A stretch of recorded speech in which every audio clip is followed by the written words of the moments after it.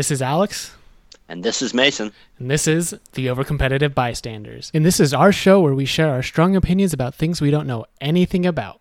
One of us favors college, one of us favors NFL. Let's see how this goes. All right, and this week again we have a special guest. Joining me is my brother, Logie Bear. How's it going, dude? It's going good. That's my least favorite nickname, but I couldn't come up with anything better, so we're going to stick with it. I gave you a full day. I told you yesterday, hey, come up with a better name or you're going to be introduced as Logie Bear on the podcast. And you couldn't come up with There's not much you can do with this, so I thought I might as well. All right. Well, now you got to embrace it. All right, what do you got for us this Logie Bear. Yeah. So for Poo Poo Team of the Week, there were a pretty good amount of candidates. Yeah.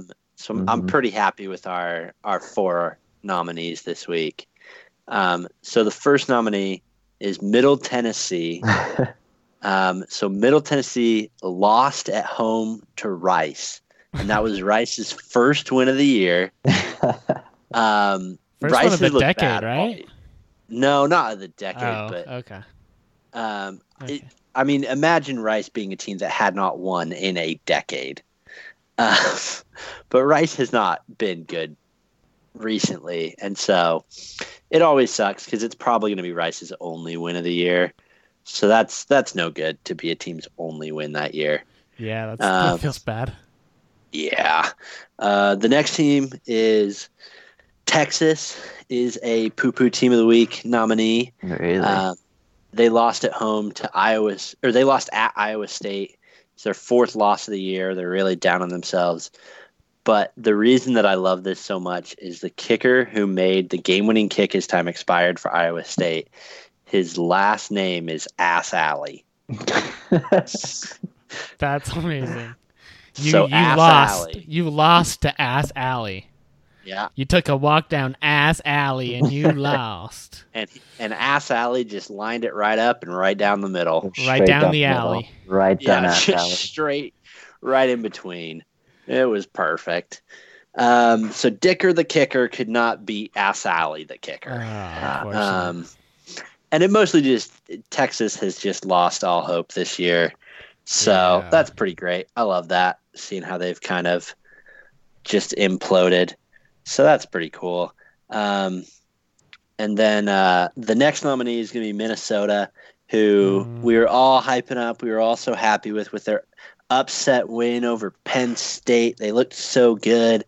And then they went and lost at Iowa. Jinxed it last week. Freaking Iowa, dude. I hate Iowa so much.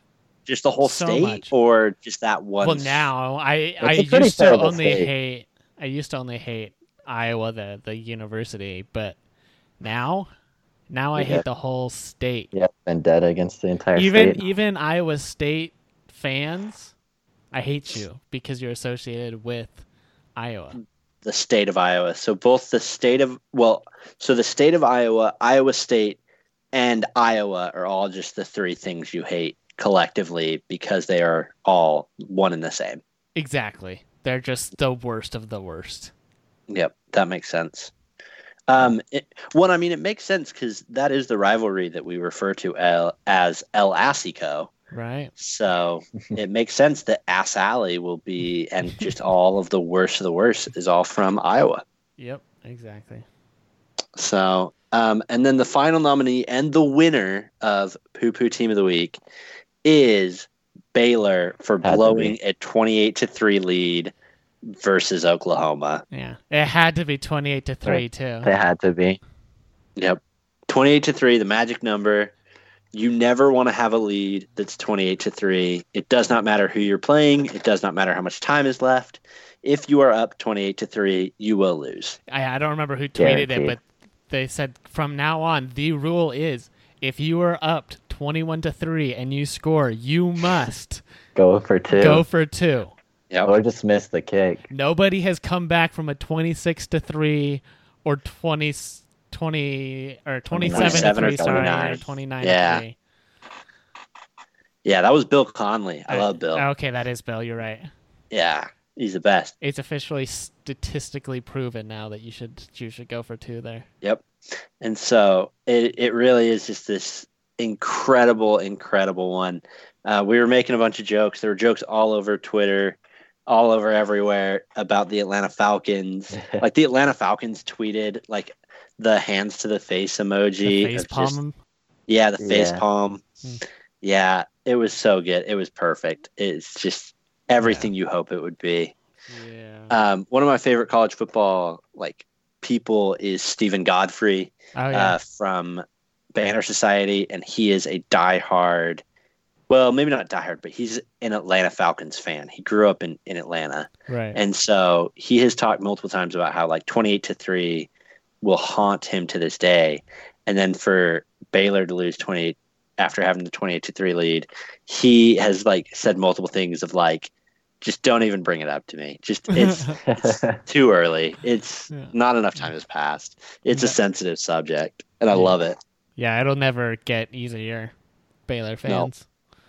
I love it so much. 28-3 will always be a dagger to the chest. Yep. So I love that Baylor was our poo-poo team of the week.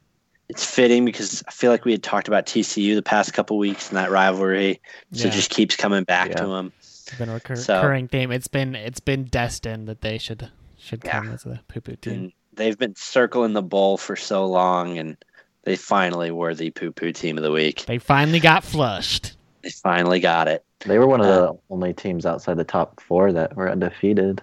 Yeah, that's true. Yeah, they're after Minnesota had lost.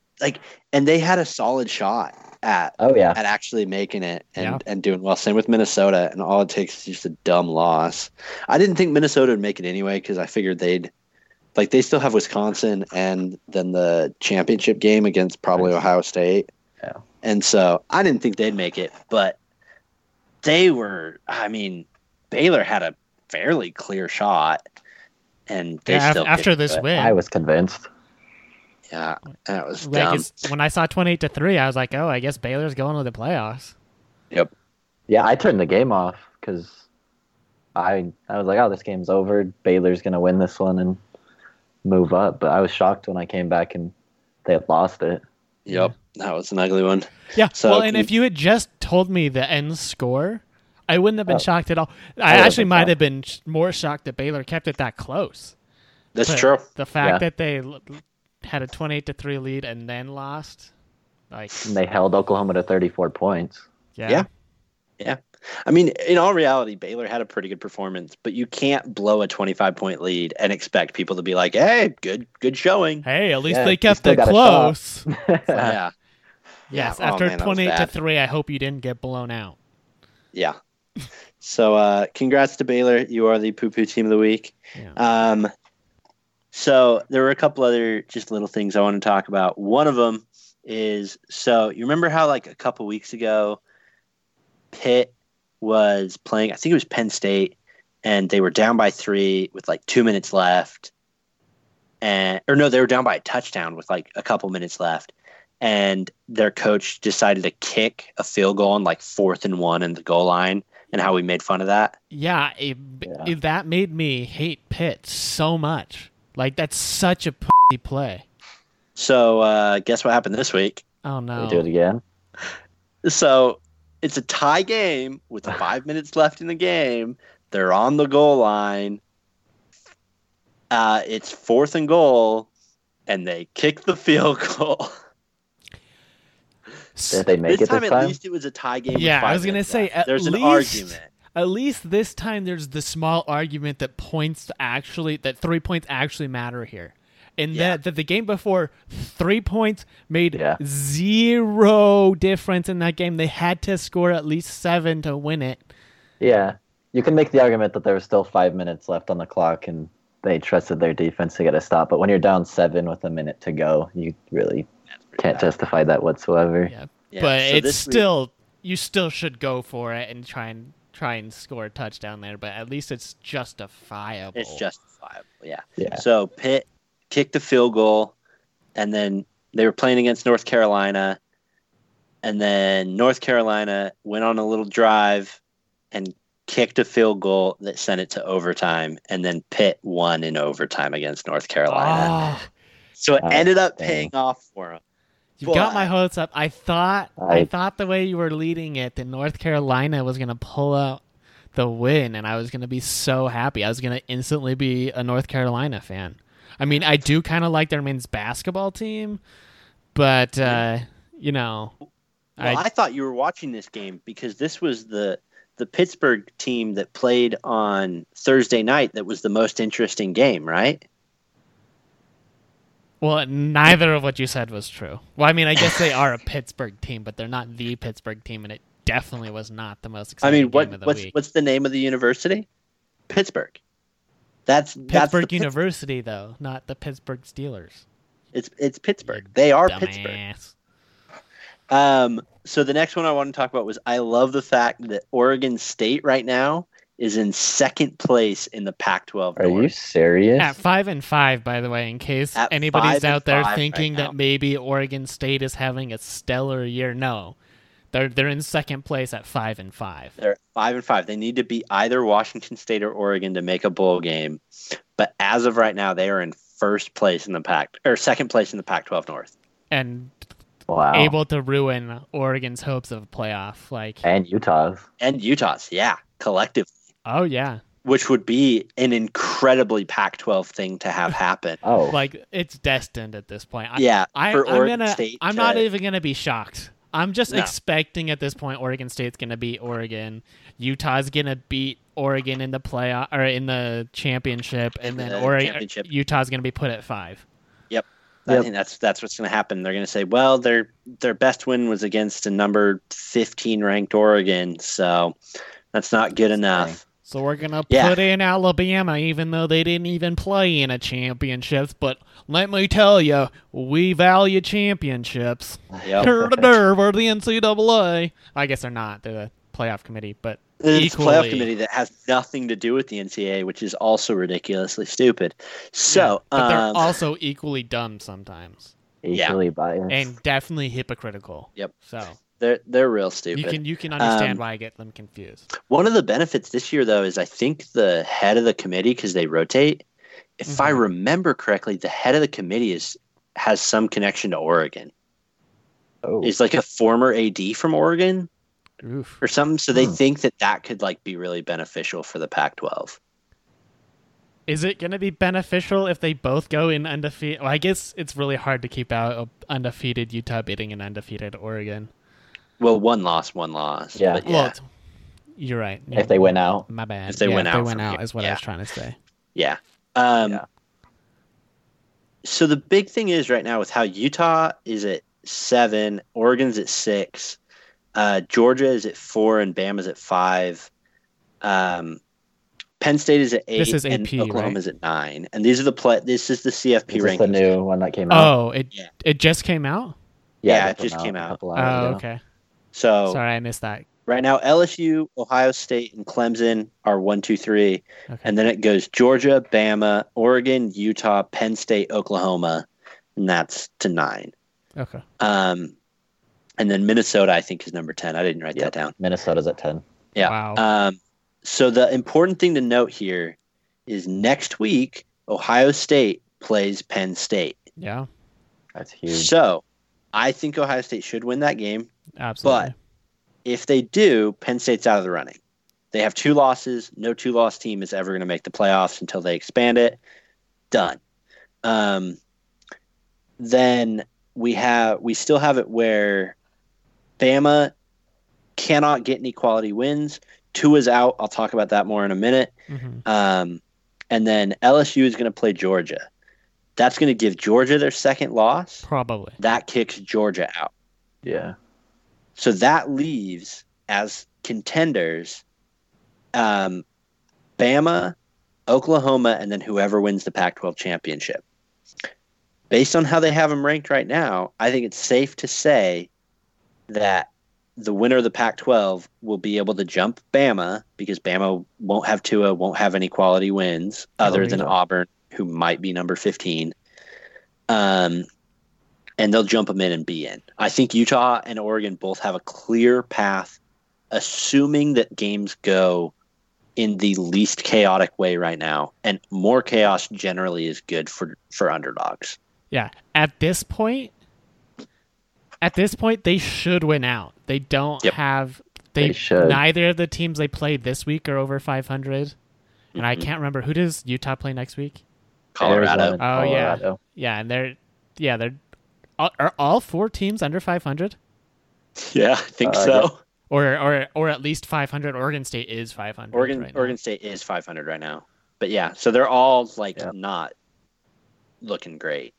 Yeah, so they should win out, which means the winner of that championship should be in the playoff. Yep, I agree. And one thing that's important to note, and I also don't know how much this really plays into it, but with how the Pac-12 hasn't made it recently, there is a reason for the committee to favor the Pac-12 a little bit over the Big 12. Okay. Just in being like, well, I mean, Big 12 made it last year. Pac-12 makes it this year. We'll see. It's not to say that every year that's what they consider, but the Pac-12 hasn't made it recently. And so I could see it being, since the first year. So I could see it being where Oregon was really, really good. Yeah. That wasn't Mariota, was it? It was Mariota. It was? Okay. Got smacked by Ohio State. Oh, yeah.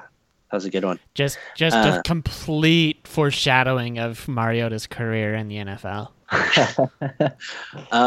So another thing that I heard that I agree with, it obviously mixes a little bit, but leaving Oklahoma out and Bama out, which is what I think will happen, and putting them against each other makes for a really good bowl with a great narrative of Jalen Hurts leaving Bama and then playing them at the end of his career. True. That is true. I hadn't thought of that. I hadn't thought of that either till I saw it. And then as soon as I saw it, I said, that makes sense. It's just a shame that Tua wouldn't be playing in that game because it would just be a really good revenge game for Jalen Hurts. Oh, I agree. Yeah, I think that'd be a great matchup, too. I think it'd be fun. Yeah. That'd be such a good game. I think without Tua, it's not as... Who's their backup quarterback? I completely forgot. Mac Jones. Okay. So there's a reason I forgot. Yeah, I don't know. I mean, the guy's probably a 5-star quarterback. Oh, yeah, probably. He's probably really good, being that he's an Alabama backup. He started one of the games this year, I think, against Arkansas, and he had a pretty decent game. But oh, yeah, it was like the first time that it was like the first time in like 12 years that Saban has had to play a backup quarterback as a starter. Oh, yeah. That's so incredible crazy. Injury luck at quarterback. Yeah, that's crazy. That's which I do think you can credit part of it to having a really good offensive line. That is true. If you're quarterback. And they don't necessarily have the most mobile quarterbacks usually either. Tua can move, but he's not Kyler Murray running down the field, Lamar Jackson. Jalen Hurts is probably... Yeah, you just keep them in the pocket, keep them safe, and that's it. Yeah. But yeah, so that should be that'll be good. So it sounds like it's a good time to talk about Tua's injury. Yeah. So there's a big thing with the narrative that's going across all the college, all the sports reporters talking about how dumb it was that Tua was in the game. They were up 35-7. Why was he even playing? It was the second damn quarter. It was not even halftime. Yeah. Are we really going to say a 28-point lead halfway through the second quarter is super safe? We just saw Baylor blow a 25-point lead. Are we not thinking that Ole Miss could maybe pull the comeback? I wouldn't expect them to, but are we really going to act like 28 points is just such poor sportsmanship to keep your starter in? And Nick Saban even came out and he said that they were just going to run a 2-minute drill with Tua just to get some reps in, and then they were going to sit him. But he doesn't get that many quarters to play. He still has to be able to. I mean, they're assuming at this point they're going to the playoffs. Whether or not it happens or not, they have to be assuming in their minds that they're going to the playoffs. They have to get. There's a complete difference between reps in practice and reps against a live team. Absolutely. Even if it's Ole Miss, where their defense is going to be worse than your defense.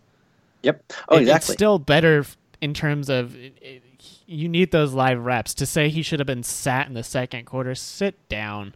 It's 100% hindsight because you can't predict an injury like that would ever happen. No. Oh yeah, and that's the thing is going into the play where he got hurt. No one was sitting there saying, "Whoa, why is Tua still in?" Yeah. It's the second quarter. Like, it's understandable. Now, if this was happening in the third quarter, I see an argument there. It's not even halftime. You keep your starters until halftime. Like, it goes back, and I think this is part of what Saban was going for, was right now Bama has to have an argument for why they should be in above somebody else. Yeah. And so I do think there's a part of the run up the score of to see. It's the old Boise State model of just it doesn't matter if you beat somebody bad if you beat them 70-2 or 70-3. Let's not give them a safety. Yeah. But like, run up the score, run wild, and people can't have the argument of you didn't beat anybody good because at least you beat them by a mile. Yeah. And so I think that was part of it. I don't think it was necessarily that Saban was trying to run up the score, but you don't pull your starters early and just try and squeak by an injury if you're trying to make the playoff and you know that there's going to be a debate about it.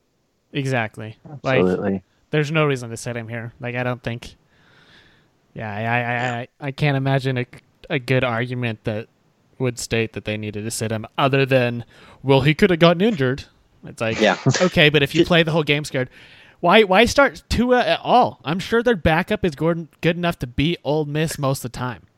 Well, there is that argument that I kind of get where people said, why did Tua even play? He's already injured. He didn't look healthy in the LSU game.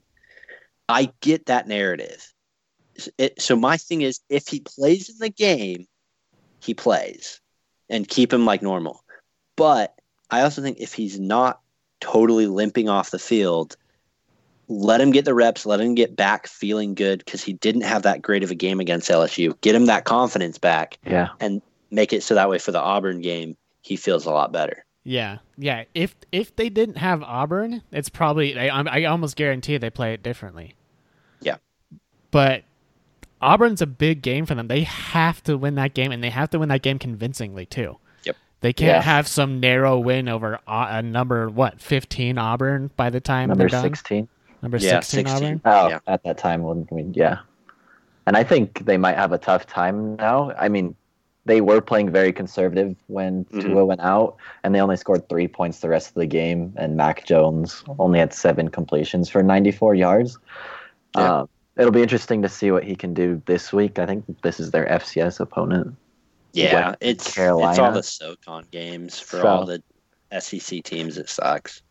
Yeah. I mean, that would be an interesting game for them to lose. Yeah, this would be if they lose that would this be one, amazing. wow. That's like the Patriots losing to the Jets. Oh, like it would be celebrated around the league. This is like the Patriots losing to Utah State. Well, I guess it's more them losing to the Dolphins, but no, at the very least, it'd be incredible. I don't think Bama has much of an argument to make it in anymore unless they can look absolutely incredible against Auburn. I just don't think they will. No. I think Utah and Oregon both have a good shot. Yeah. I don't know who I think is better of the two. I think they're both really good. It's whoever pulls out the win. It's going to be really interesting. Yeah, so Utah and Oregon got lucky here. I also think, as weird as this sounds, that this worked out for Tua. So if he had played out the rest of the year, whether or not they went to the playoffs, he's likely getting drafted top 3. So he's either going to the Bengals, probably the Redskins, or the Dolphins. Okay. Instead, because of this injury, he probably drops a little bit. You have organizations like the Chargers at 11, or at least they're at 11 right now. They might lose a few spaces. The Saints. Yeah, you got these teams further down. Like, you want to be Lamar Jackson, who gets drafted 32nd to a great organization that's going to be able to let him succeed, not Baker Mayfield having to try and resurrect a dead organization. Okay. So assuming this injury isn't like lasting effects on him, I think this actually works out for Tua. I see that. Yeah, I can definitely see that. Because I know one of the things that people first talked about is how this was the same injury. This is the exact same injury that Bo Jackson got that ended his career. But there was a difference in medical care that happened. And actually what really ended Bo Jackson's career is that there was a loss of blood flow to his hip, and they weren't able to address it very quickly. Oh, and so that killed a lot of cells that were like in his hip area, and they weren't able to heal properly. And that's what really ended his career. okay. It wasn't per se the actual injury, but the repercussions of it. So what's the prognosis? Do they think he'll have 100% recovery on this? Do you know? I think so. I think that's the general idea. That's what I was thinking when I said he got lucky. Yeah. Like, is assuming he has 100% recovery, he got lucky here. Yeah. And one of the things that I do think is a really big red flag, and, it happens in college sometime and you never really know how much it'll carry. Tua's never really been able to stay fully healthy. No. Yeah. And so if I'm a team, even before, I think that would have made it so Joe Burrow was a little more favorable. Yeah. But now it makes you wonder as he starts falling a little further, and it's like Justin Herbert versus Tua, and however far you want to throw him down the ladder, you don't know how healthy he'll be long term, and that's pretty scary. Yeah. I don't even know if I would take him over Jordan Love at this point with his injury issues. If unfortunately, if we were talking about the Jordan Love that I had in my mind at the beginning of the season, the 2018 Jordan Love. 2018 Jordan Love, I would 100% agree. I would take Jordan Love over Tua right now. Yeah, because here's my thing, and you never know, but I can really see it be the case where there's an NFL scout that says, "Hey, Jordan Love did really well in this offense, and that's what we run," or, he did well when he had a good offensive line, and we trust our offensive line, and we think he'll succeed here, and we're going to get that guy. But I don't think they'll draft him super early, because I think he will be like the steal of the draft is what it'll be. So how far do you think he falls? Like, are you thinking like 4th round falls? So right now it looks like he is projected to be probably the 6th or 7th best quarterback in the draft. So however far you think that means, I think probably late 2nd, early 3rd. Yeah, that's right what I was thinking.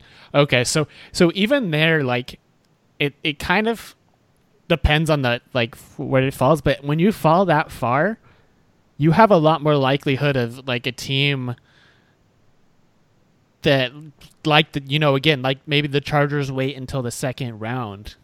Yeah, even the Patriots. The reason I say no on the Patriots is they already have a really good backup in is it Stidham?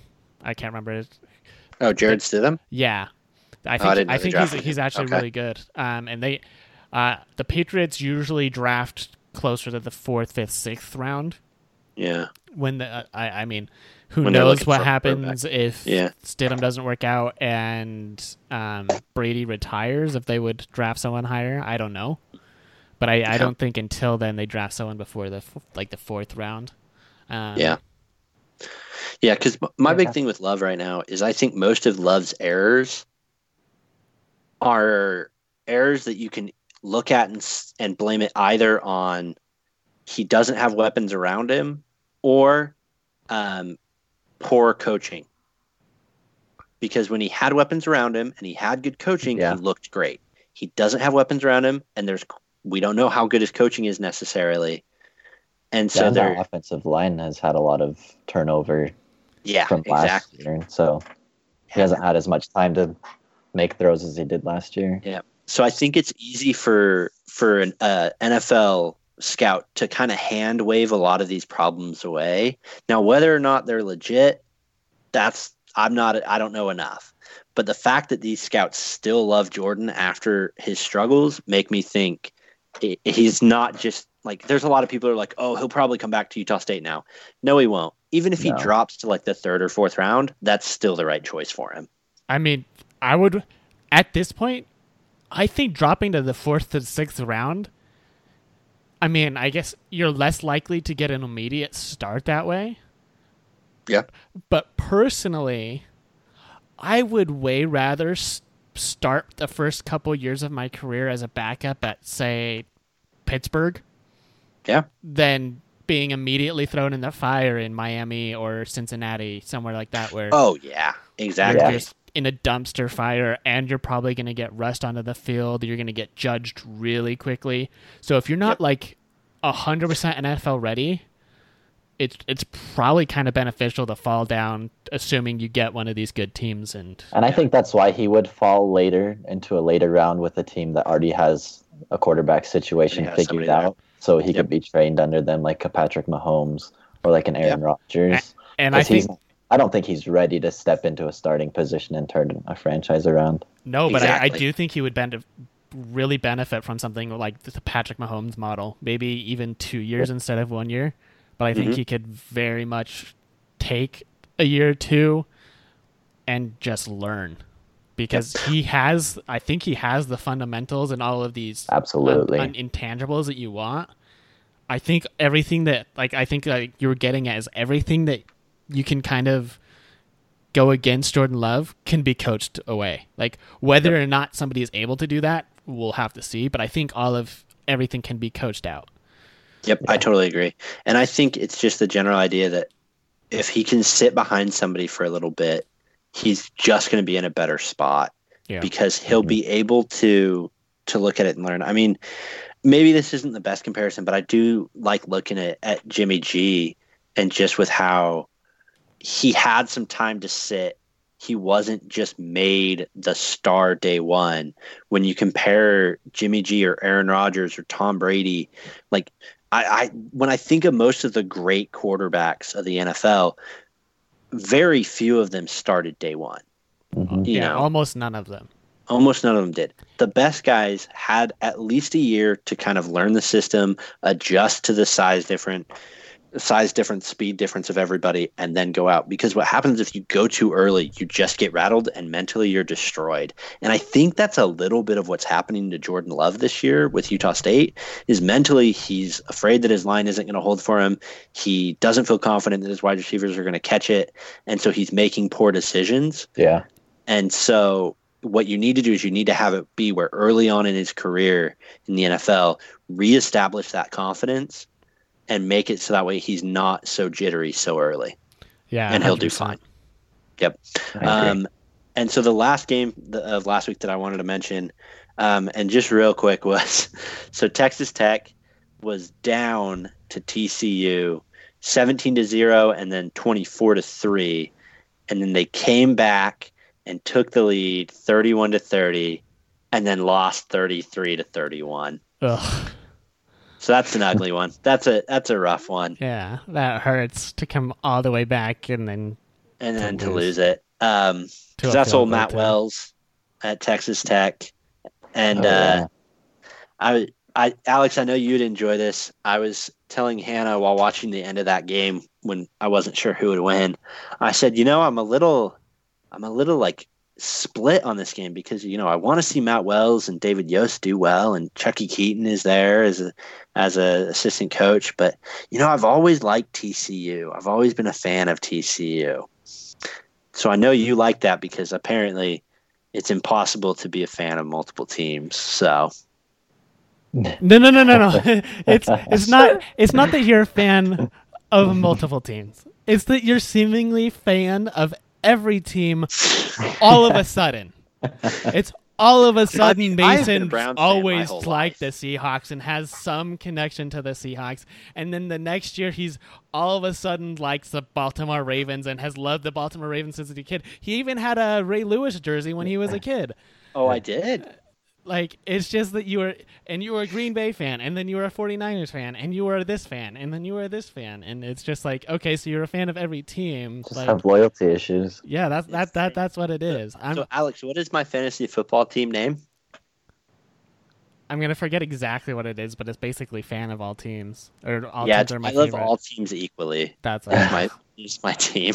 Yeah, that's how we feel. Like, I know that's not how you feel, but that's how we feel sometimes. Like, except for everybody, and then like the Dallas Cowboys and the Patriots, obviously. But yeah, they're not even worth mentioning. No. Speaking of fantasy football, how did that go last week? I got Alex, spanked. Who did you play? I don't remember. I kind of blacked out. I think you played all teams equally. Well, yeah. I probably did. So yeah, So that was a good one. My running back went out at the beginning of the second quarter injured and this and that and a bunch of other excuses of why you put up 141 points against me. It's okay. I'm above both of you by 2 games, so it's all right. Yeah. I'm in 8th place right now. I was in 4th place last week. Hey, to be That's fair, how close our me league and is. you are both tied for 5th place, technically. Yes, technically, but because of tiebreakers, I'm in last place. Yeah. So just to do the quick preview of the college games this week, there's not that many. I actually was pretty disappointed with the slate this coming week. Basically, the Penn State-Ohio State game is going to be really good. Really good. Hopefully. I hope it's good. I think Ohio State's going to kill them. I think the line on that one 17 and a half. Yeah, it was pretty big. I mean, it's at Ohio State, so yeah. If it was at Penn State, it would be completely different. But at Ohio State, I understand that line. Yeah, and I expect Ohio State to cover just fine. I was gonna say I expect Penn State to cover, not by keeping it within a touchdown, but somewhere around that 2 touchdown, somewhere between 12 and 14 points is where I'd put it. Yeah, that's fair. Yeah, I can see that. Vegas seems to know more than I do, so we'll talk about that Ohio a little bit State later. will have Chase Young back, so that'll be a difference maker. And I think he'll be hungry. And frankly, it's the whole idea of when somebody gets suspended late in the season, he'll be healthy, he'll be rested. He basically just got 2 bye weeks going into this game. Yeah, not to mention the fact that he was on Heisman track. I don't know if they're still considering him on Heisman track. So if he has any motivation to get the Heisman, it's going to push him even that much more because he's like, now I have basically this game to earn myself the Heisman because everything else after this is kind of, I guess, championship. But yeah, he'll have the championship and to show off against Michigan, but he needs to. Every game has to be incredible for him to be able to win it. He's likely not going to win. He still won't. But there's no. But yeah. But yeah. So then one of the other games that looks good is Texas versus Baylor. I just think it's interesting to see how Baylor will bounce back. Texas has lost quite a bit this year, but I still think Texas is one of the better Big 12 teams. And I really think it's probably just the idea that outside of the best team in the Big 12, I think basically anybody can beat anybody. So I could see Texas beating Baylor.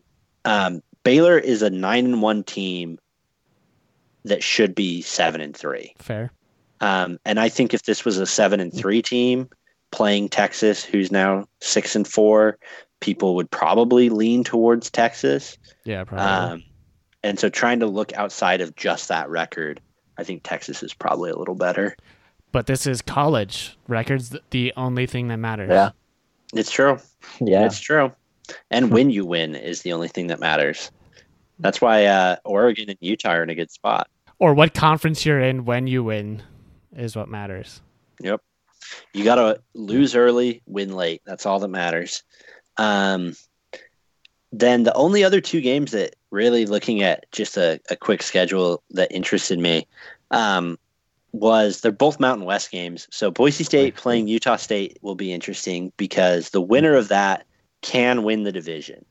If Boise State wins it, they clinch the division. If Utah State wins it, it will be a 3-way tie between Boise State, Utah State, and Air Force.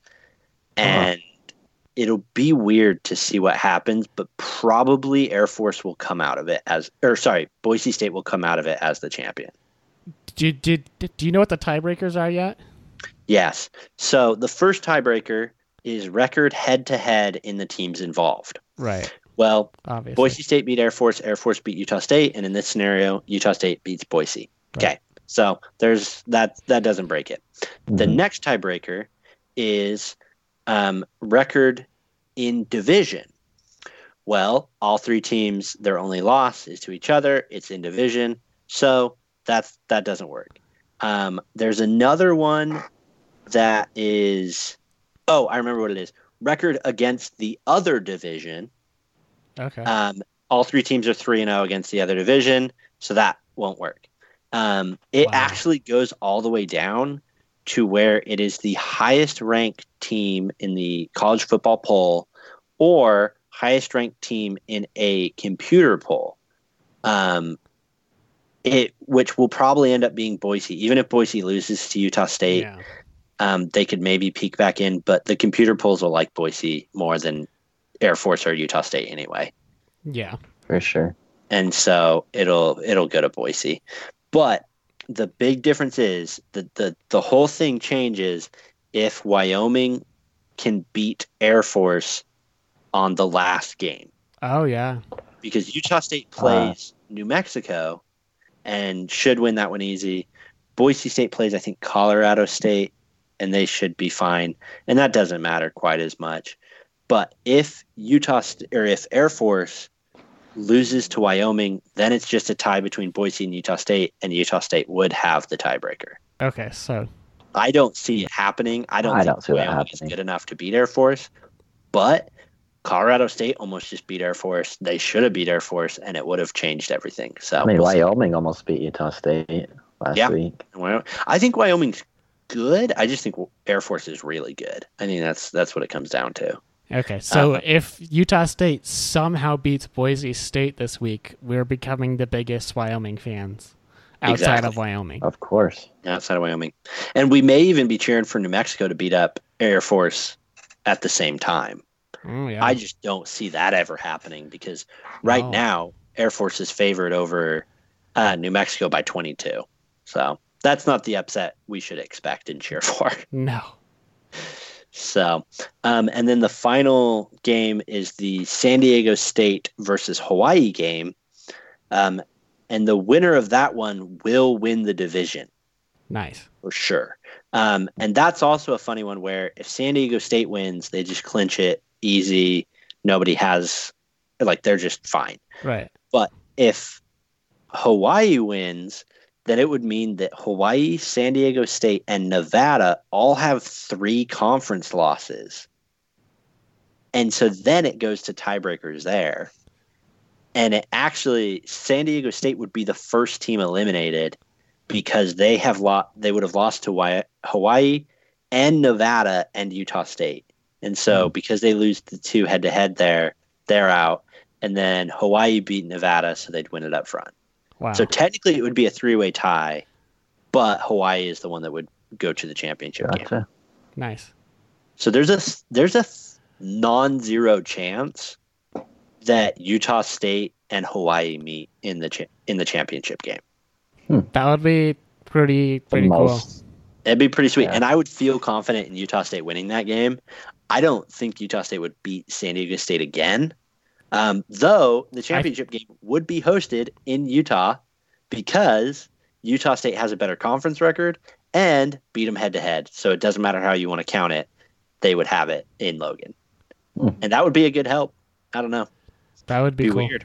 Be really weird to have this year be the year that we host the Mountain West Championship game. The year that both of us moved to Utah. 7 and 8 and moved 4. out of Utah, I mean. Yeah. That would be that would be the year we would team. We would host the Mountain West Conference. Be so dumb. So those are the games that I'm interested in. Okay. I think the Mountain West Championship game will be Boise State versus San Diego State, but there's certainly a clear path for it to be otherwise. So Okay. Cool. Yep. And that's all I got for today. Okay. I have a question for you, Mason. Okay. Are you still fired up about the Rudolph Myles Garrett? I can get fired up about it. Okay, because then we're gonna talk about that first. Okay. So, Beautiful. in case you are living under the world's largest rock, Thursday Night Football, the Browns were clobbering the Steelers. Literally. Yeah. Okay, just let the wordplay come. Okay. Sorry. 21-7. Very late in the fourth quarter, Myles Garrett gets a great sack on Mason Rudolph. Well, he didn't even get the sack. Wasn't it? I thought it was Mason. It was Rudolph threw it, and it wasn't like a late Okay, it wasn't really late. Oh, you're right. You're right. That's what I apologize. Yeah, he didn't get it the wasn't sack. roughing the passer, but it wasn't a sack. He got there right after he threw the ball. I forgot. Yeah. Anyways, so after that, Mason Rudolph kind of like looks like he's trying to take off Myles Garrett's helmet. There starts a scuffle, at which point they get up and Myles Garrett does take off Mason Rudolph's helmet and starts to walk away. Well, a Pittsburgh player, one of the Pittsburgh linemen, kind of gets in between him and kind of pushes him away. Okay, I wasn't sure if he was pushed or if he had started after the Steeler player got in between. I mean, it was pretty, like, at that point, it was kind of fizzling down a little bit. The Pittsburgh player kind of got in the middle. That was it. And then Mason Rudolph, wanting his helmet back, I'm assuming, like, runs around the lineman trying to get up in the face of Myles Garrett. Yeah. Terrible idea. And Myles Garrett, in that moment, decides, you know what I'm going to do? I'm going to hit him. I'm going to try and kill this guy and potentially end my career. So he takes Mason Rudolph's helmet, not his own helmet, Mason Rudolph's helmet that he just ripped off. And let's go back a couple weeks where Mason Rudolph got one of the nastiest hits I've ever seen and just that was him, wasn't it? So he's dealing with probably concussion issues still at this point. Myles Garrett takes Mason Rudolph's helmet and bashes him over the head with it. And after that, everything just went to hell. At one point, they tackle Myles Garrett, and one of the Steeler players starts kicking Myles Garrett. With one of the Browns, I think, defensive linemen comes up and like pushes Mason Rudolph from the back down to the ground. He came up and pushed him. He pushed him. And he said, I'm new in town. Tell me, what are 3 things about you? Anyways, so this thing just got completely out of control. Myles Garrett has been suspended indefinitely. Pouncey, who's the guy who was at least till the end of the season. Pouncey, who was the guy kicking, got 3 games, and then Ogunjobi, I think Ogunjobi is the guy that pushed Mason Rudolph to the ground from behind, and he got 1 game. Yeah. And Mason Rudolph just got fined $35,000. Oh, he did get a fine on it? Yeah, I knew he was going to get a fine, but he did get a suspension. Just reported it today. And you are pissed. He should have got 1 game, is what it is. Oh, yeah. Because, so here's my thing. It's the whole idea of you look at when things were escalating, you look at things that initialized the fight. So obviously Garrett's hit was a rough hit, and it was a little bit late. It wasn't super late, and I understand why Rudolph was mad.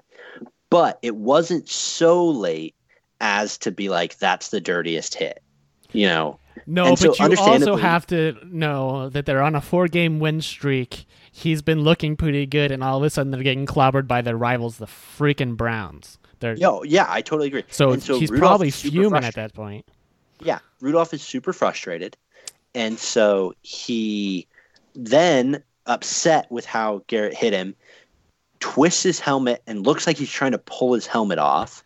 Yeah, but he got the QB muscles. Yeah, and as Garrett is getting up, he's like kicking at him, and you can argue he kicked him in the nuts. You can also say he basically tried to push him away with his leg. That's what I saw. But it just happened to be his nuts that he was pushing on. So what I saw was he wasn't originally kicking at him. It looked at it like he was like his legs were like flailing because I don't know how many fights Mason Rudolph has been in his life because it can't. He doesn't be many. Look like he knows how to fight. Yeah, he definitely so his legs were flailing, and then at one point he goes to like kick him off him, like just push him off with his foot, and it's in his groin area. He was kicking him off of him. He was pushing him off of him, but it was right in the testicles. Yeah.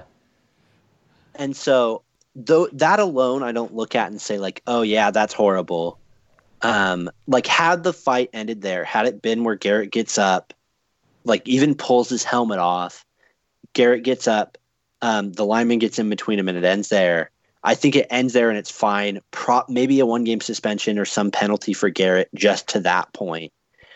But I think the fact that as it was kind of cooling down, Now, it was quick, but Garrett went back and was screaming in his face.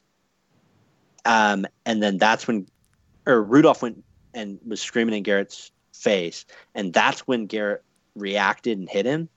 I think it's the fact that he kind of reignited it. He escalated the situation. That's enough for one game. That's it. Mm-hmm. Like, it doesn't need to be a crazy suspension. I agree with Garrett's suspension. I agree with all the rest of the suspensions. It's that Rudolph deserved one for the fact that he kind of initialized it, and then as it was kind of cooling, he escalated it. Yep. We wouldn't be talking about any suspensions if Myles Garrett hadn't taken the final escalation clobbering him over the head with a helmet. If they had just gotten to a scuffle and kind of pushed each other, we've seen punches thrown this year with 0 suspensions. A scuffle between the teams would have ended probably with 0 suspensions. Yep. So I'm taking from that what Mason Rudolph did wasn't enough to get suspended, because without what Myles Garrett did, we wouldn't be talking about this. I wouldn't have known that the scuffle even happened because I wasn't watching that awful game. So the thing is, you can't take the actions in a vacuum. You cannot look at each action without proper context. You have to look at at what things happened, what it caused. You're right. I'm gonna take the legal term of reasonable suspension. So would a reasonable person assume that Myles Garrett is about to bash him over the head with a helmet, or take it to the point where it was going to be that bad? I think he just was trying to, again, a scuffle. Would a reasonable person expect that a fight would break out? Let's not talk about the helmet. But that's fine. I think the NFL likes a little bit of fights between rivalry, as long as it doesn't get to where they bash a helmetless person over the head. But if a reasonable person is going in expecting a fight, I'm okay with a 1-game suspension. If you have a player that knows that a fight's about to start and is going into it for the fight, I'm okay with a 1-game suspension. Especially because the ejection means nothing. Why then did none of the other players who rushed to Mason Rudolph get suspended then? They know they were going to a fight. Because we don't know that they're going to fight other than going to pull people away. Did the players come off the bench Mason in Rudolph a fight? Didn't throw a punch. He didn't push him. He ran up to him and called him a bitch. No, that was when he got pushed on the ground. He turned around and called the guy a bitch. Okay, whatever he did. He didn't throw a punch. He didn't start a fight. Yes, it's probably he did start the fight. No. Trying to pull the helmet off. He didn't start a physical. I mean, he did instigate it. That's why he did get the $35,000 fine. Agree. I 100% agree with this fine. That's what Adam Schefter said is the $35,000 fine is as a first-time fighting offense. I'm 100% okay with the fine. That's what should have come out of this. Yeah, I'm fine with the fine. If Myles Garrett hadn't smashed him with his helmet, there probably would have been a fight. There would have been a lot of fines. 0 suspensions. Yeah. So you can't tell me that what Mason Rudolph did deserves a fine, or a suspension, if without what Myles Garrett did, 100%, not what he expected, but because he bashed him over the head with a helmet. Like, I'm never going to agree with you that he should be suspended. I'm just never going to. I think that's ridiculous. I see where Mason's coming from, where if you include it without Mason instigating the fight, we don't have any of this. And that's how I could justify a suspension. But I get where you're coming from, that if it wasn't for Myles Garrett bashing him over the head, we're not talking about this. Pouncey or whoever it was doesn't get suspended, and there's no more talk about this game because it was a terrible game. Yeah. So I think we can all agree that I do get what you're saying, but I'm never going to agree with you. Yeah, and I see what you mean as well. You're just wrong. Okay, fair enough. How long would you like to see Myles Garrett suspended for? I just think the end of the season. Yeah. So, does he have a track record like he had the 2 games that he got in trouble for this year at the beginning of the season? Yeah, he has. I think in one of them he threw a punch. And he has kind of just a reputation of being dirty. So he kind of perpetuates that with the late hits. He's been fined. He also got punched when he was in that car earlier this season. Oh yeah. Really? I don't really know the story around that. I just thought that was funny. Yeah. So I cannot believe what I'm about to say, but Skip Bayless said something smart. Really? All right. Okay. On this topic, he said Myles Garrett 100% should be suspended this year, and then he should be suspended at least one game next year. I'm okay with a one game next so year. that it kind of sends that message of like, we're okay with the fighting. We never want to see this again. So it kind of like reminds them next year of like, hey, like, don't do this. I honestly think it should be a little bit longer than that. Like, oh yeah, that a helmet swung like that is a deadly weapon. Like, I don't blame. You can't blame the concussion part into it. There's no way Myles Garrett in that moment could be thinking, well, he had a concussion 2 months ago, so he's 2 weeks ago, so he's probably more susceptible. I mean, there's no reasonable way to suspect or expect him to think that.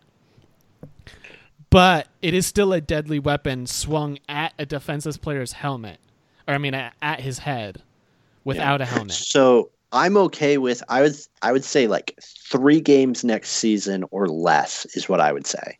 See, I was at anything 4, more than that. so. I think is excessive. I'm okay with like up to 3. I don't think he should, but I see what you're saying. So how many games are left in this season? 6, 5. 5, and then I the would be fine Browns with the they 10 make the suspension. playoffs. Yeah, 10 game is like where I'm like the max, 5 and then at least 5 this season and then 5 next season, just to send a message, because it's not like it's a first time offense for him. Yeah, And- and it's like, let's be completely honest. One, if the helmet was the other side way and he hit him with the crown of the helmet, that could have 100% been deadly. There's no doubt in my mind if you hit him with the crown of the helmet in the top of his head, he could have just crumpled and died. Like, and like with the bottom, like I know he did hit him with like the bottom of the helmet. He was just trying to put the helmet. He's just back trying to put it back him. on. That's what, No, putting it back on him. he was trying to end that dude's He's life. like, I'm sorry for but- taking your helmet off. I'm trying to put it back Yeah, on. here you go. Here's it back. Yeah. Put it on. So like, I think they need to send a message with something like this where it's like, this was so bad. Yeah, like I'm thinking, either 9 or 10 game suspension. I would not be shocked to see them ban him for life, but I don't think they would. I think it would be. Oh, I think that's excessive. I think the most likely would just be for the rest of the season, but I would like to see at least like a 10-game suspension lasting next year. Yeah, just so you never see this again. Like this is the dirtiest, most like disgusting play I've ever seen in football. So here's the thing, and there were all these NFL people that were just like, this is unthinkable, this is unimaginable. But it was in the rule book that this is a thing that people do. So at some point, this stopped being unthinkable and unimaginable. I agree that it's bad. I agree that it should have a good penalty to it. But at the same time, I do think there's been a little bit of pearl clutching by NFL people of how dare our violent sport be introduced to violence. Yeah. Fair. That is fair. But like there's a level. Yeah, I think there's the kind of that understanding between the NFL. Like, listen, we might be on opposite team, and I might hate your guts, but at the same time, we're here working a job. We're trying to get paid. We're doing the same thing. Yeah. Like, you gotta have that like mutual. Like, I don't know. You don't even need to call it respect, but to the point of, I'm not going to try and end your career or your life. I'm not going to try and murder it. Yeah. Like, that has to be an expectation. Yeah. So, I don't know. I never said unthinkable and unimaginable. Like, I'm shocked at this point that we haven't seen more people swing a helmet. Mm-hmm. I'm just, the fact that he actually like connected, and it was just really, it was awful to watch. I think the fact that it was the overhand. Yeah. Because there was a player a couple years ago, I saw footage of it, that he ripped the opponent's helmet off and then hit him with it, but it was kind of like an undercut. And so is it the one that hit him in the back? I think I saw that one too. I think there was like a Miami game in like 2004 where he. Was it against the Titans? I think that's his own helmet though. But he. Oh, you're talking about hit the guy in the Cortland back. Finnegan and Andre Johnson? Oh yeah, I think that's how probably Titans. Yeah. Yeah, where it was like he hit him with it, but.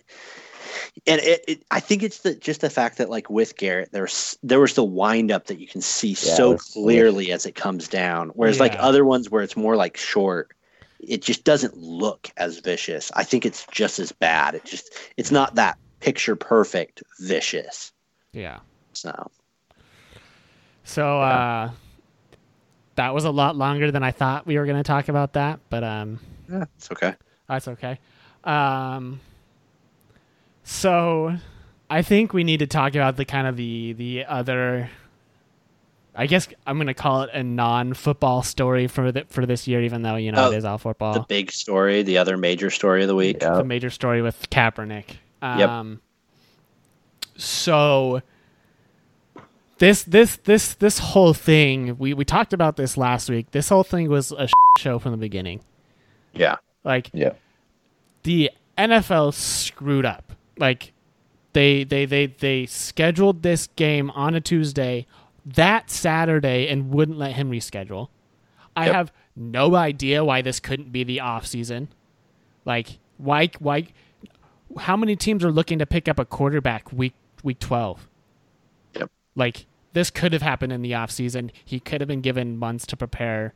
Like, I'm wondering if maybe a couple teams reached out and were like, "Hey, we're kind of interested in Kaepernick, but we kind of like don't want the publicity." That's what I've heard. I've heard that there are a couple teams that were interested in him, but didn't want the publicity of working him out. Yeah. So that didn't work out. Yeah. So yeah. Well, and my whole thing with that one is that's so dumb, because if a team is so scared to work him out, really, are we going to pretend that they're actually going to sign him? Right. Are we going to act like they're going to work him out and go, "Oh, he is still talented"? It's the thing that everyone has been saying. Yeah. The fact and that then we all kind of a sudden they already just knew. change their mind. No, that's not going to change anything. Yeah. And then, so the whole getting this thing, I have no idea why it's in Atlanta. Maybe Atlanta's the only stadium that would allow him to try out, or maybe Atlanta was one of the teams. Who knows? But I think there could have been a better location, a better timing, at least more forewarning.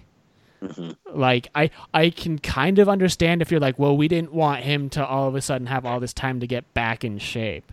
And it's like, one, he's clearly still in shape, and two, like, you could have at least given him until next week. Yep. Like, yeah. So my whole thing with the Kaepernick thing this week is I think the NFL was being super dumb with everything, but Kaepernick shouldn't have moved the workout. I think he still should have done it as a private workout. I know there were questions with the waiver, but at this point, I think I still support Cap, but I think it was dumb to not let those bridges be rebuilt of having that workout. So I can kind of see both sides, but that was an awful contract. No lawyer was going to let him sign that contract. I don't know if you how much you've heard about that contract, but that contract basically guaranteed that he couldn't sue them for collusion. That's the big thing. There's a few things, I guess, wrong with it, but the big thing was by signing the waiver, he could not sue them for collusion. And this wasn't if you get signed by a team, it's like by accepting this workout, you will not sue us for collusion. Which could have, again, some people have brought this up, that could have been just the whole ploy, is they were just trying to get him to sign this contract that he wouldn't sue. Like, and so that the contract itself was bullshit. Like, there's no way he was supposed to sign that. There's no. I do kind of get this whole like reason. We want this expectation of like, if we let you back in the league and then you fail, you're not going to just turn around and sue us and say, "Oh, this is collusion," and you can see because I'm so good, but now I'm not succeeding in the NFL, so it must be collusion. It's like, you kind of have to be all in or all out. So I kind of get it, but I get that. I think that should have been a deal with him. Like, hey, listen, we need to know that if you get signed by a team, you're going to play by our rules. Yeah. And that's where Kaepernick screwed up even more than the NFL. So I actually have no problem with him moving the workout after learning about that contract. Okay. So, but everything he did after that was bad. I think he came into it with a plan because he had that Kunta Kinte shirt on, and I think he came into it with a plan to somehow have a media ploy with it and say, I'm not going to play by your rules. I'm not going to conform to what the NFL owners want. Like, you either want me how I am and you're going to see how talented I am, or I'm just going to move on because he's already made his money. Yeah. Yeah, I agree. So here's my thing. He had to do is what I said to AB. Shut the fuck up and play football. It's all he had to do. Exactly. If he showed up to the workout, worked out, said, I want to thank something like to the effect of, I want to thank the NFL for giving me this opportunity. I couldn't sign that contract. My lawyers wouldn't let me sign that contract, but I'm glad that I was able to work out. We're going to send this tape to all 32 teams. If you want to interview me, I'm available, and something like that. And then if he hadn't been let in the league, then he can start all of this massive, like, I was never actually given a shot, because he can clearly throw the ball. I wish he would have run a little bit more in his workout, because that's kind of what his thing was, is he was Lamar Jackson before Lamar Jackson. Yeah. Uh-huh. And, like, I need to know that you're going to still be able to move. Yeah, do like a 40. Like, let us know your 40 time, stuff like that, you know? Yeah. But I mean, it would have been good. Instead, he, made the tell your owners to quit being scared, and I've been ready for 3 years and all this garbage. It's like, dude, all you had to do was show up and play, and you won. Either you're added to a team, or you have all of this ammo of, oh, I was never given a real shot. This was just a media ploy, blah, blah, blah. But he couldn't even just shut up for a day. Yep. So one of the things that I think is really interesting is, so the workout that he had was an hour away from where he was going to have it. And it was at a public high school. Right. Public high schools, you can't just show up that day and be like, hey, can we have a workout here? Yeah. There's you have to go through a permission process.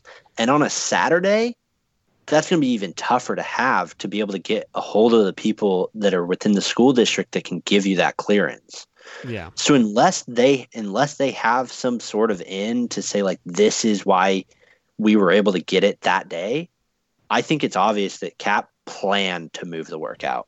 Now, whether that means he got the waiver early and they were discussing it and they said, we don't want to sign this, and if we don't, we'll move it, I don't know. But I don't love the fact that it was – I think it's clear going into it, he planned on moving it. Yeah. Like, this was – a bunch of people have been just saying that Kaepernick doesn't want to be in the NFL. He just wants to be a martyr. This is all a media ploy from him as well. Yeah. And, like, I 100% can see that angle. The NFL wanted a PR showcase, and Kaepernick turned it around and tried to make it his PR showcase, is what it was. Yeah, I think the NFL just wanted to show, oh, we're giving him a chance. We put him in front of a bunch of scouts, and they didn't want him. Yeah. But he turned it around and turned it into his own media ploy and got his narrative across. Trying to get his going. Yep. But he just didn't get it across effectively is my problem. No. I think he could have done it so much better. Don't equate your struggles to the struggles of slaves. Like, come on, dude.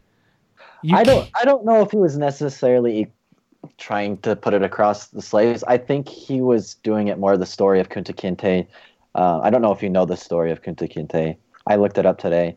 It's a slave that was brought across, and his owner tried to change his name to Toby or something like that, but he didn't want to conform to the slave. And as much as they whipped him, he didn't want to conform and, like, change his ways to the slave owners.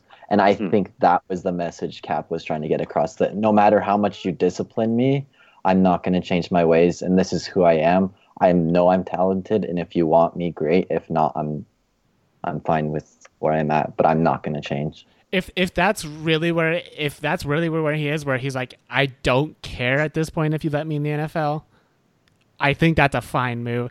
I still am not I'm still uncomfortable with him equating himself to a slave, even if it's just the story of the slave. There's so very many other stories he could have chosen that reflect that I just, he could have played this so much better. Yeah.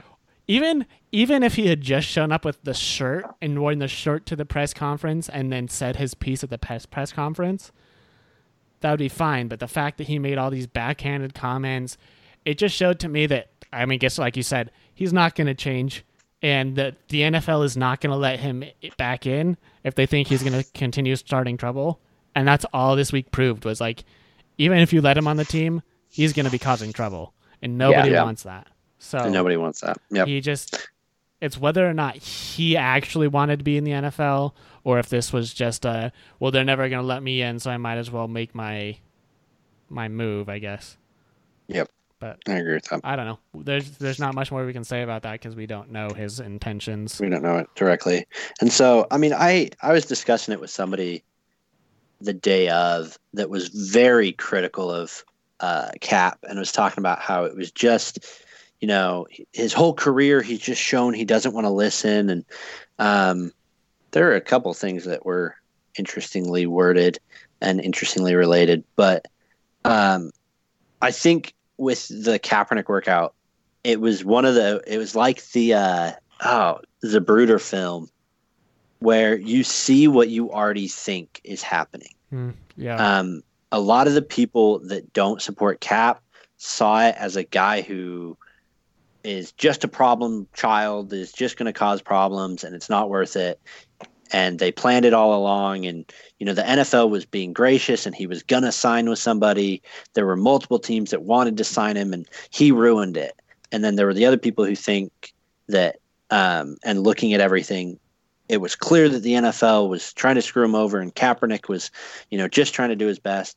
And it's, with the lack of information we have, you just see what you already expected. I don't think anybody's minds were changed over the weekend. It's just, it just is another case in the story.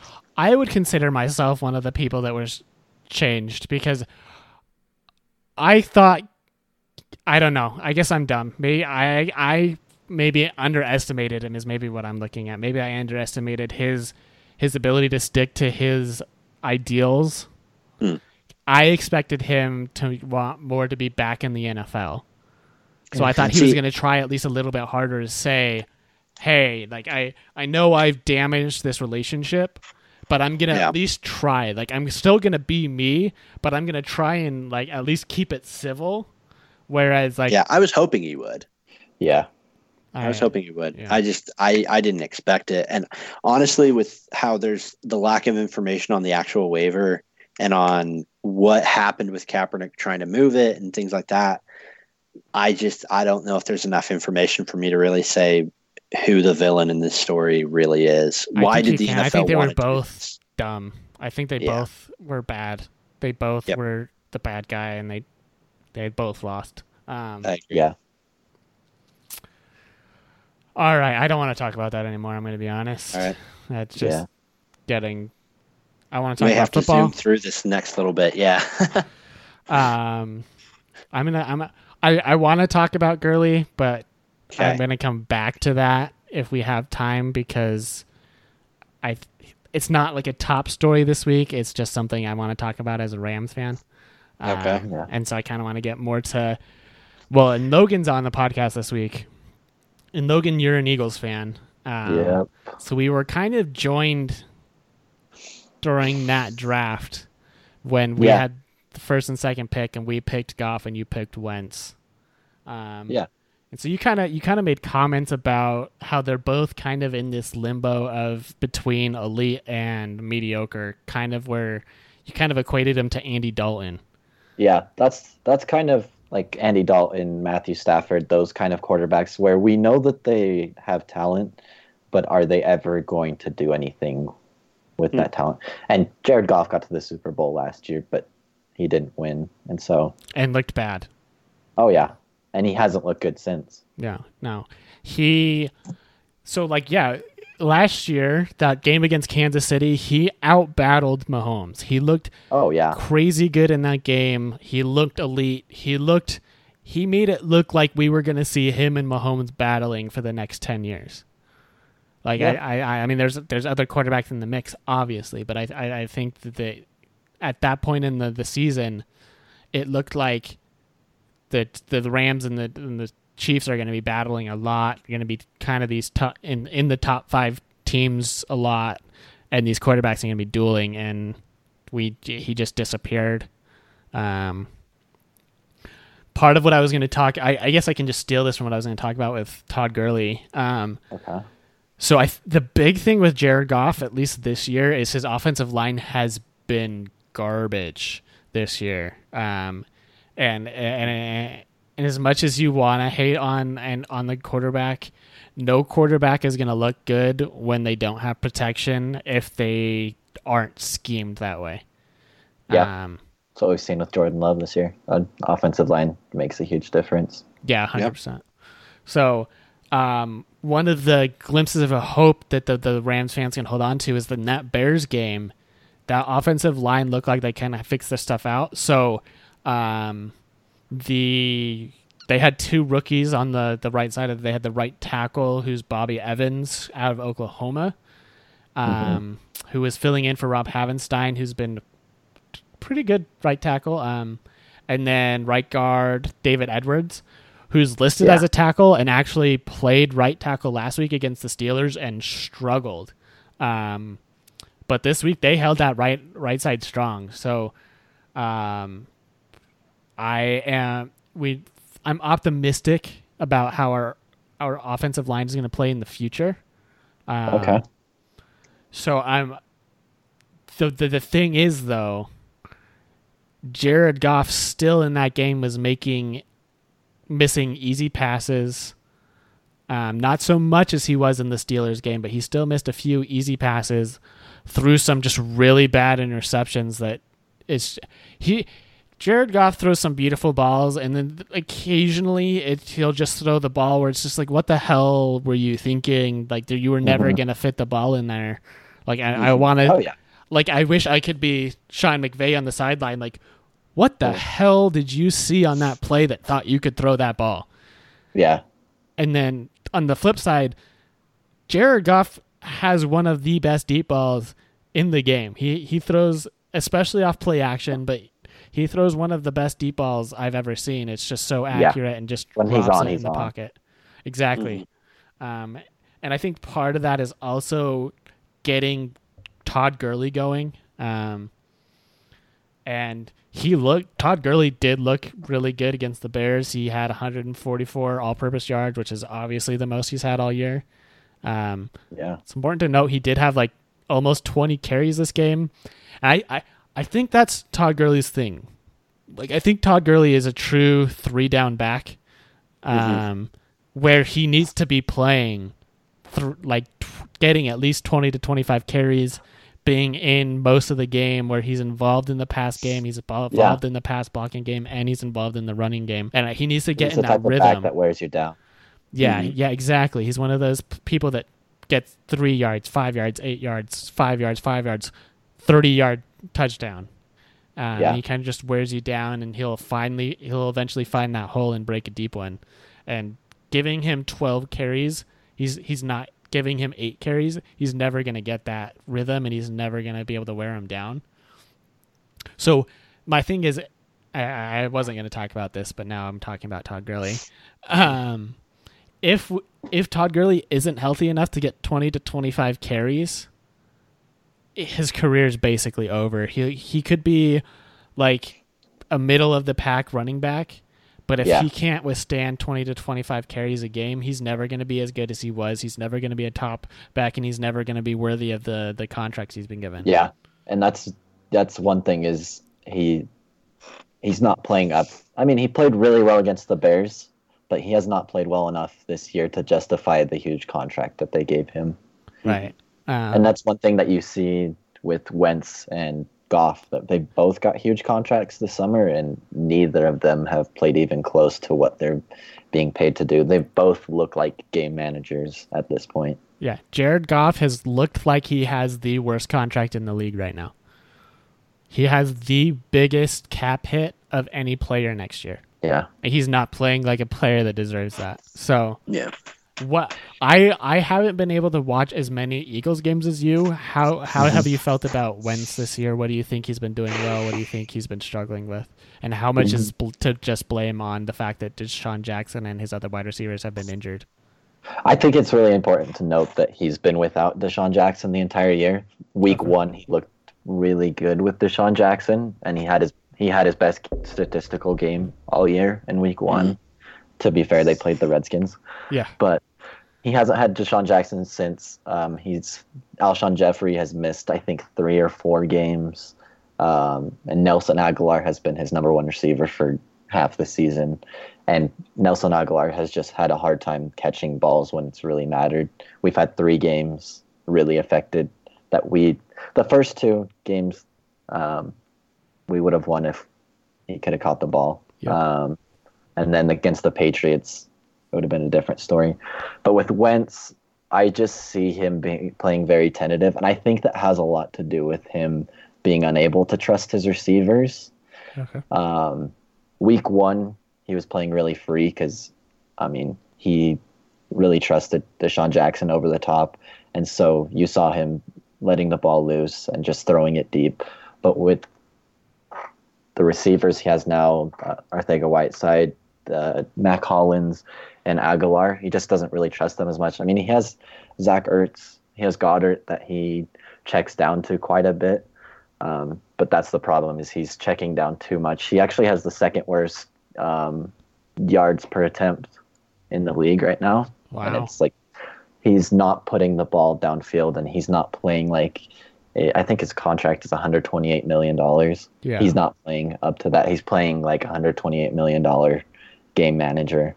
And when the running game is working with Jordan Howard and Miles Sanders, it wins games, but we need him to really step up, and that's hard for him to do with the receivers he has.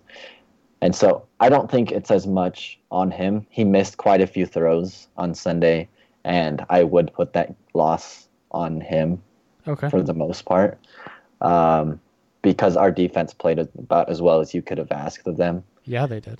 Carson Wentz just didn't execute. Granted, I would ask how much of that is that the Patriots' offense isn't very good, but go ahead. No, yeah. But our defense did about as much as they could to put us in a position to win that game. And, Carson Wentz just was not the $128 million man that he should be. And I'm interested to see how he's going to bounce back against Seattle. We should have the upper hand against Seattle. Not the upper hand, but Seattle's traveling to an East Coast team. It's an early game. So we should have that advantage. Yeah. The Seahawks are, spoiler alert, they're in my top 5 this week. Yeah. No, they're in mine as well. But that's the one upper hand we have against them. And it'll be interesting to see how Carson Wentz does. We should have Alshon Jeffrey back. Hopefully we have Jordan Howard back, and we'll see how we do. Because the Seahawks defense hasn't been great. No, they haven't. Yeah, I think Jordan Howard coming back is actually a big deal. And then, honestly, it's just how much your secondary has healed. Jalen Mills coming back has been huge. Yeah, that definitely helped. Did you have someone leave the Patriots game injured? Or am I making that up? From the secondary? Yeah. Maybe he just got like a stinger or something stupid. Yeah, I don't. And just think left for a play, or maybe I'm thinking of a different team. I don't think we. I'm probably thinking of a different game. I've watched a lot of football this week, but yeah, neither of these players. Both of these players were touted as obviously they're the first and second overall pick, and it was really close between who they were going to pick number 1. And they're not playing up to that. They're not playing up to the contracts they were given. Yeah. And part of that can be attributed to fault on their team, the injuries on their team. but they just haven't been playing. I mean, Wentz before that injury was having an MVP year, like in 2017. Yeah. Oh yeah. When he got injured against the Rams, he was having an MVP year. He looked like one of the best quarterbacks. Even early this year, we had people saying that Wentz was the number 3 quarterback in the league. I mean, he was rated by PFF as the number 1 quarterback at some point. And it may be an overreaction to just one game, without weapons in one season, without any real receiving weapons. But it's just worrisome for me to see us put that much money down on somebody and then see him regress when you would expect him to grow. Just imagine if that was your second player that you just paid a huge contract to that has all of a sudden stopped producing, and you also have a bunch of other players that have huge contracts on your team. Like, the Rams style of trying to win the game in free agency with all these big contracts is fine and dandy if everyone's healthy and everyone's playing to their contract. But when you have injuries and you have players who aren't playing up to what their contract would expect for them, you're gonna have issues.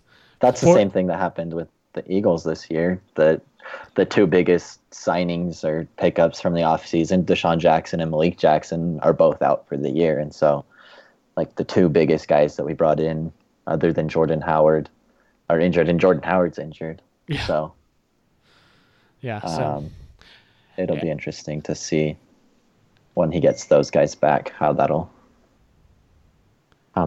affect. So we don't need to spend any time talking about this, but I have this picture in my mind of the future of like how football is going to be played like semi-virtually, where like the players will somehow be controlling themselves, but it won't be their bodies that is getting thrashed.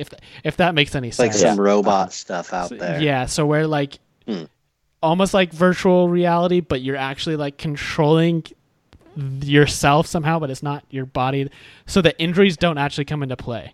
Yeah, no, that's my mind. So where I want to see a league where no player is ever injured, no backups ever get a chance, and to see who wins.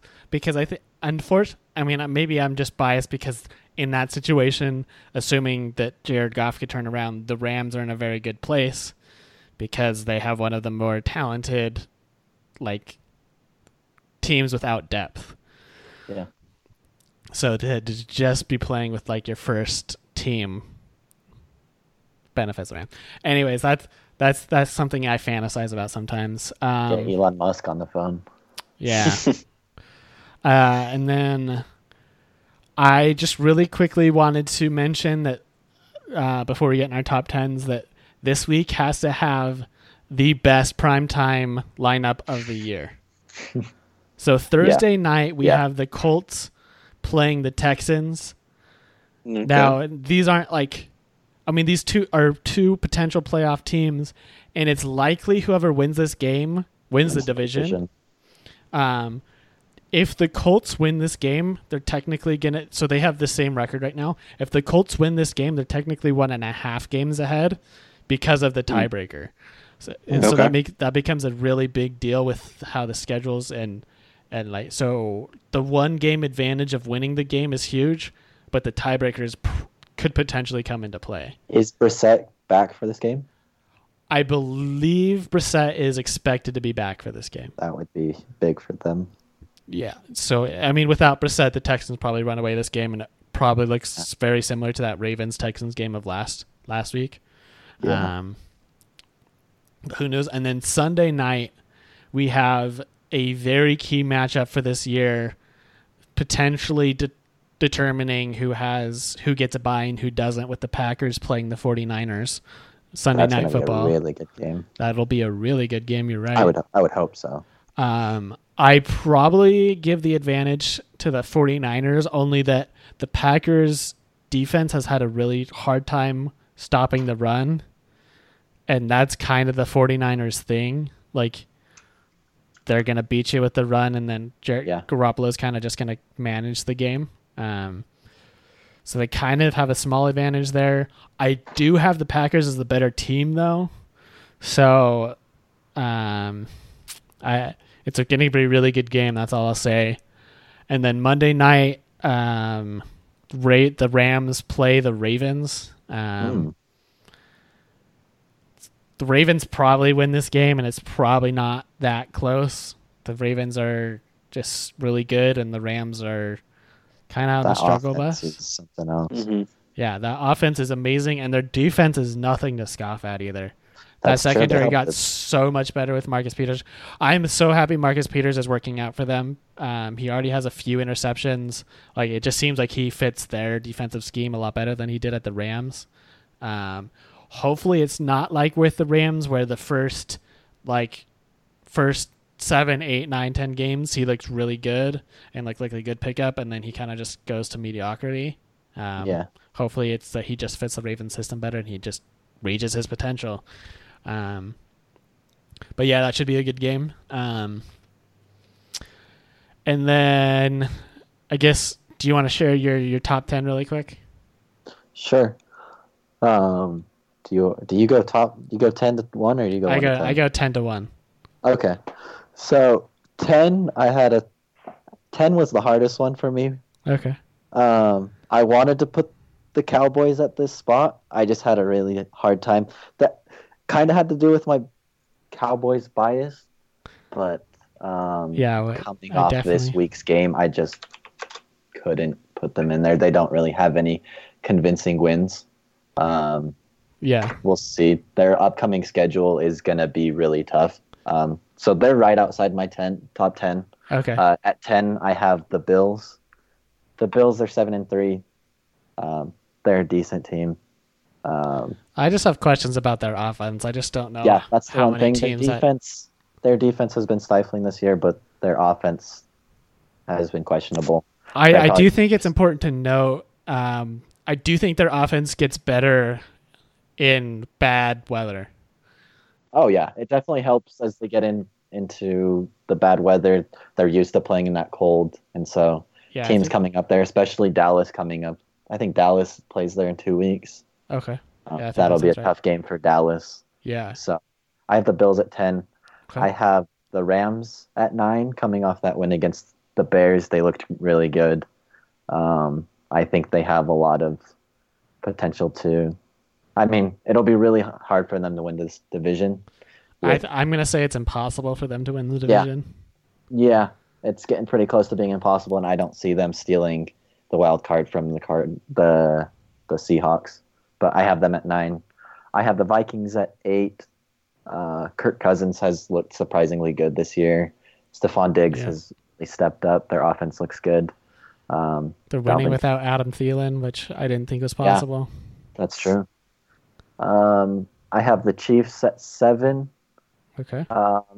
They had a really good start to the year. They started 4-0, and then they've been 3-4 since. So they've been pretty shaky. Mm-hmm. But I still have them as my number 7 team.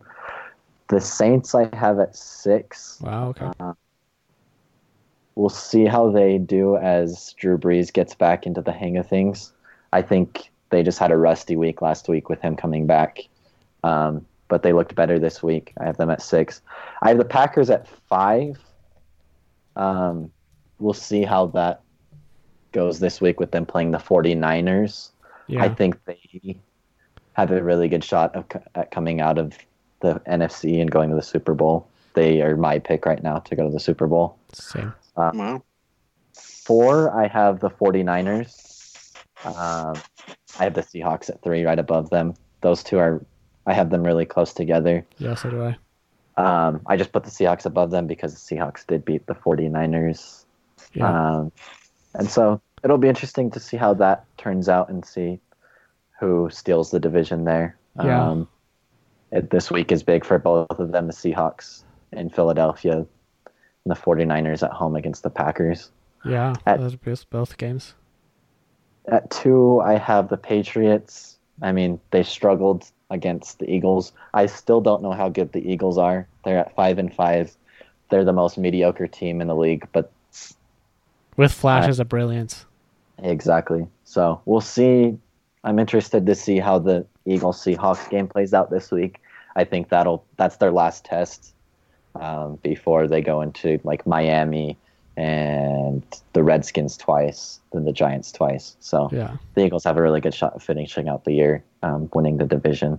And then number one, I have the Ravens. Their offense is just too good, and that defense, that secondary is too much. So I have them at number one, taking out my top 10. Okay. Cool. So real quick, my top 10, I have Minnesota at number 10. I probably should have them higher, but I don't trust Kirk Cousins. I just keep thinking this week's going to be the week they topple and they just turn back into the team I expect them. They have 3 primetime games out of 5, I think, coming up, something like that. Uh-oh. So that if history serves correctly, that's a bad sign for Kirk Cousins. He's second in the league in touchdowns right now. Yeah, you were right. He has been surprisingly good this year. So we'll see and if he has can been keep good it in up. primetime games. So that stat hasn't been very good. I thought I was coming into this week with this hot take that I have Oakland in my top 10. I was going to put them at 10. But Colin Cowherd also had him in his top 10, so all of a sudden I'm second place now. They're looking really good. But I do have the Oakland at number 9. Their offensive line has looked great. Richie Incognito, I did not expect that guy to be able to come out and play, but he's been playing. And then Trent Brown obviously is really good. And then all of at least their offensive rookies are working out. Josh Jacobs has really turned out for them. Yeah, Josh Jacobs looks like one of the best running backs in the league. He's a very aggressive runner. I really like him. Hunter Renfrow looks like a great wide receiver. Yeah, I love him out of Clemson. And then D. Waller is not a rookie, but he kind of is. So I don't know if you know his story. Is it like the Ben Simmons rookie thing? No. So he was drafted, I believe, by the Ravens. But he had a drug addiction problem. I think he had pain pill addiction. Wow. So he was actually kicked out of the league, at least for a year. Maybe he's been out of the league, I think, a couple years. I don't think he played at all in Baltimore. I think he was cut before the season started. He's been having an amazing year at Oakland. Cool. And everybody loves him. He's a great guy. Like, you kind of come out of that situation one of two ways, and I'm so glad he came out the way he did. Yeah. Me too, because he's on my fantasy team. Good pickup. That and Jalen Samuels. Good pickups by you. Number 7, I also have... I have Kansas City at number 8. Okay. This was really tough for me. Just without Tyreek Hill, that offense is not very dynamic. I don't know how the Chiefs win games without explosive plays. Like, they're not the type of team that's going to dink and dunk you. Like, they're honestly, like, McCoy's decent and Damian Williams isn't bad, but their run game isn't very good. Darrell Williams shocked me this week. He's pretty dang good, picking up for Damian Williams going out of this game. The fact that they have 2 D Williams on their team is ridiculous. And then they have DT, who unfortunately hasn't gotten on the field yet very much. But yeah, I just haven't been... Their defense has stepped up a little bit, and they did make turnovers when they needed them. But I just haven't been impressed with their offense especially without Tyreek Hill. I think this team relies too much on Mahomes. They kind of remind me of like the Packers the past few years before this year, where it's like if Aaron Rodgers has an amazing game, they probably win. If he doesn't, they don't. Against the not the Chargers, the Cole. Who did they lose to? The Titans. Against the Titans, who they shouldn't have lost to anyways, but he had something like 446 yards and 4 touchdowns, and they still lost. So, that tells you something about the team, I think. they had so many shots to win that game, and they didn't. So Kansas City at number 8. I look forward to moving them up as the season goes on, but I am not. Their defense is just a liability. Yeah, their defense needs to. I really do like Matthew, the Honey Badger. He's amazing. The rest of their team, Frank Clark has stepped up a little bit, but I don't know. I have too many questions about that team to put them any higher, so I'm at number 8. Yeah. I have the Texans at number 7. I know they got throttled by the Ravens, but we're kind of going over, so I don't want to spend too much time on this. But basically, they missed what I believe to be a very obvious pass interference on DeAndre Hopkins for a touchdown. Not going to say that decided the game against Mason, but it would have made it a lot closer to where the fact that my running back went out of the game in the second quarter. I mean, you can keep making excuses, but it's fine. Like Cooper Kupp's fumble at the goal line. Yeah, and Cooper Kupp fumbled at the goal line. Fortunately, it went out at the 1. Anyways, I'm gonna stop. I lost. I'm gonna stop. Anyways, it should have. At the very least, this game should have been 41-14. But I think after that play, they kind of just got stuck on that play. Like they were very competitive up until that play when they lost, and then they lost the challenge. Can't believe they lost the challenge.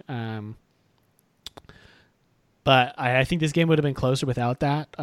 So I expect them to really bounce back against the Colts and have a good game this week. I'm very happy to say that I have the Patriots at number 6 outside my top 5. Oh, wow. This defense is probably still the top defense in the league. I know that their stats have been boosted by the teams they've played, but they still look pretty dang good. The only team they haven't looked good against is the Ravens. And I don't see any defense looking good against the Ravens. They just have too many different types of threats, and they're too diverse offense to not give defenses issues. But their offense has looked terrible.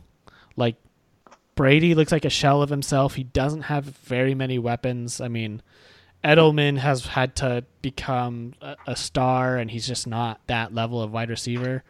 No. N'Keal Harry did come back, and he did look pretty good. So we'll see how he gets in that offense. I just think this offense is really missing Gronkowski. And so I could be wrong. I could be overreacting, but I have him at number 6. They're still, by the way, they're still going to get a bye week. They're not going to lose very many games. They just have too easy of a schedule. They do have a few games. I do think they end up losing that first spot to the Ravens, but I think they're just kind of locked in at this point for the second. Yeah. Number 4, I actually have the 49ers. Okay. They were losing most of the game to the Cardinals. They went down 16-0 really early. They just barely managed to score with 31 seconds left. And the Cardinals still had a shot. But the first down, the receiver fumbled. They forced a 4-and-out, turnover of downs. And with 2 seconds left, the game was over at this point. Yeah. They tried to make a hook and ladder play, but the player just threw it past to nobody. The defender went in, picked it up, went in the end zone, and screwed over everybody who had bet on this game. Earlier that day, I had bet on both the Broncos and the Cardinals to win because they had 10-point covers. The Broncos did cover. The Cardinals should have covered, but because of a dumb 2-second play, they screwed me over, and apparently they screwed over Las Vegas because them pushing is really bad for parlays. Number 4, I have the Saints. I think they're a really good team. I think that Falcons loss was a little bit of rust, a little bit of kind of a trap game, a little bit of rivalry, a little bit of the Falcons are actually looking really good now. So they've had a few good weeks in a row they've looked good. So I have the Saints at number 4. It might be a little high, but I think they had a convincing win over the Buccaneers, and no team has been able to convincingly put down the Buccaneers this year, really. So number 3, I have the Seahawks. They're just really good. Russell Wilson is still my clear MVP just because I think the Ravens aren't as successful, but they could still be successful with a subpar quarterback. I just think their offense and their defense is good. Lamar Jackson is just amazing. Like, I don't want to take anything away from him, but his team is stacked. Whereas the Seahawks, just without Russell Wilson, I don't think their running game is as good as we thought, and their wide receivers aren't good. So without Russell Wilson, they have zero pass threat. I mean, Josh Gordon is good. I kind of Tyler Lockett, Josh Gordon. Tyler Lockett I think looks a lot better because of Russell Wilson. Oh yeah. Like sure. I think he's probably a wide receiver 3 most teams around the league. He'd be the wide receiver 1 on the Eagles. Yeah, probably. But at the beginning of the season, I wouldn't have put him there. But no, yeah. And in case you've been following along, number 2, that means I have number 2. I have the Packers. Okay, cool. I do have them as my team to beat in the NFC. I do think they're the best team in the NFC, and I think they're the best shot the NFC has at beating the number 1 team in the Ravens. We've said enough about the Ravens, so I just want to throw this out there really quick. I know I've gone really long, but you can just suck it. I like to imagine the alternate universe where Lamar Jackson just was drafted as a running back instead of a quarterback. Like, can you imagine what the things he could do as a running back? Like, I think he would be on par with Christian McCaffrey on terms of success. Like, he just, I think he would have been amazing as a running back. Don't get me wrong. I'm really glad he's a quarterback because he turns out he can throw the ball like no other. Yeah. But looks like Michael Vick. Yeah, he does look like Michael Vick. I think Michael Vick had slightly stronger arm. He had a little bit more. Oh, yeah. But like Lamar Jackson has this like flick of the wrist thing where he just like flicks his wrist and the ball travels 30 yards. So I don't know. Like he just makes it throwing it look effortless, and then he kind of has that side throw as well, which I've always really liked. It's like it really helps. You saw it this week when he's trying to get away from like a sack to kind of throw it around the rusher. Oh yeah. But anyways, that's my top 10. I think the Ravens are the best team in the NFL. Yeah. Team the beat right now. Yeah, 100%. They just looked so good. They're going to probably make the Rams not look very good this week. Again, I said it when Marcus Peters was traded. I have a guarantee on this game that Marcus Peters intercepts Jared Goff. I guarantee it. Anyways, thanks for joining us, Logan. It's been really fun to have you on. It's been good. It's been fun. Yeah. And then thanks for listening. Thanks. Follow us at OC Bystanders. Tweet us. Email it. Whatever. Get in contact. Yeah, with email us. However you want. See if you can figure out our email address. Add us on MySpace. Yeah. But anyways, thanks for listening. See you next week. Peace. Good job.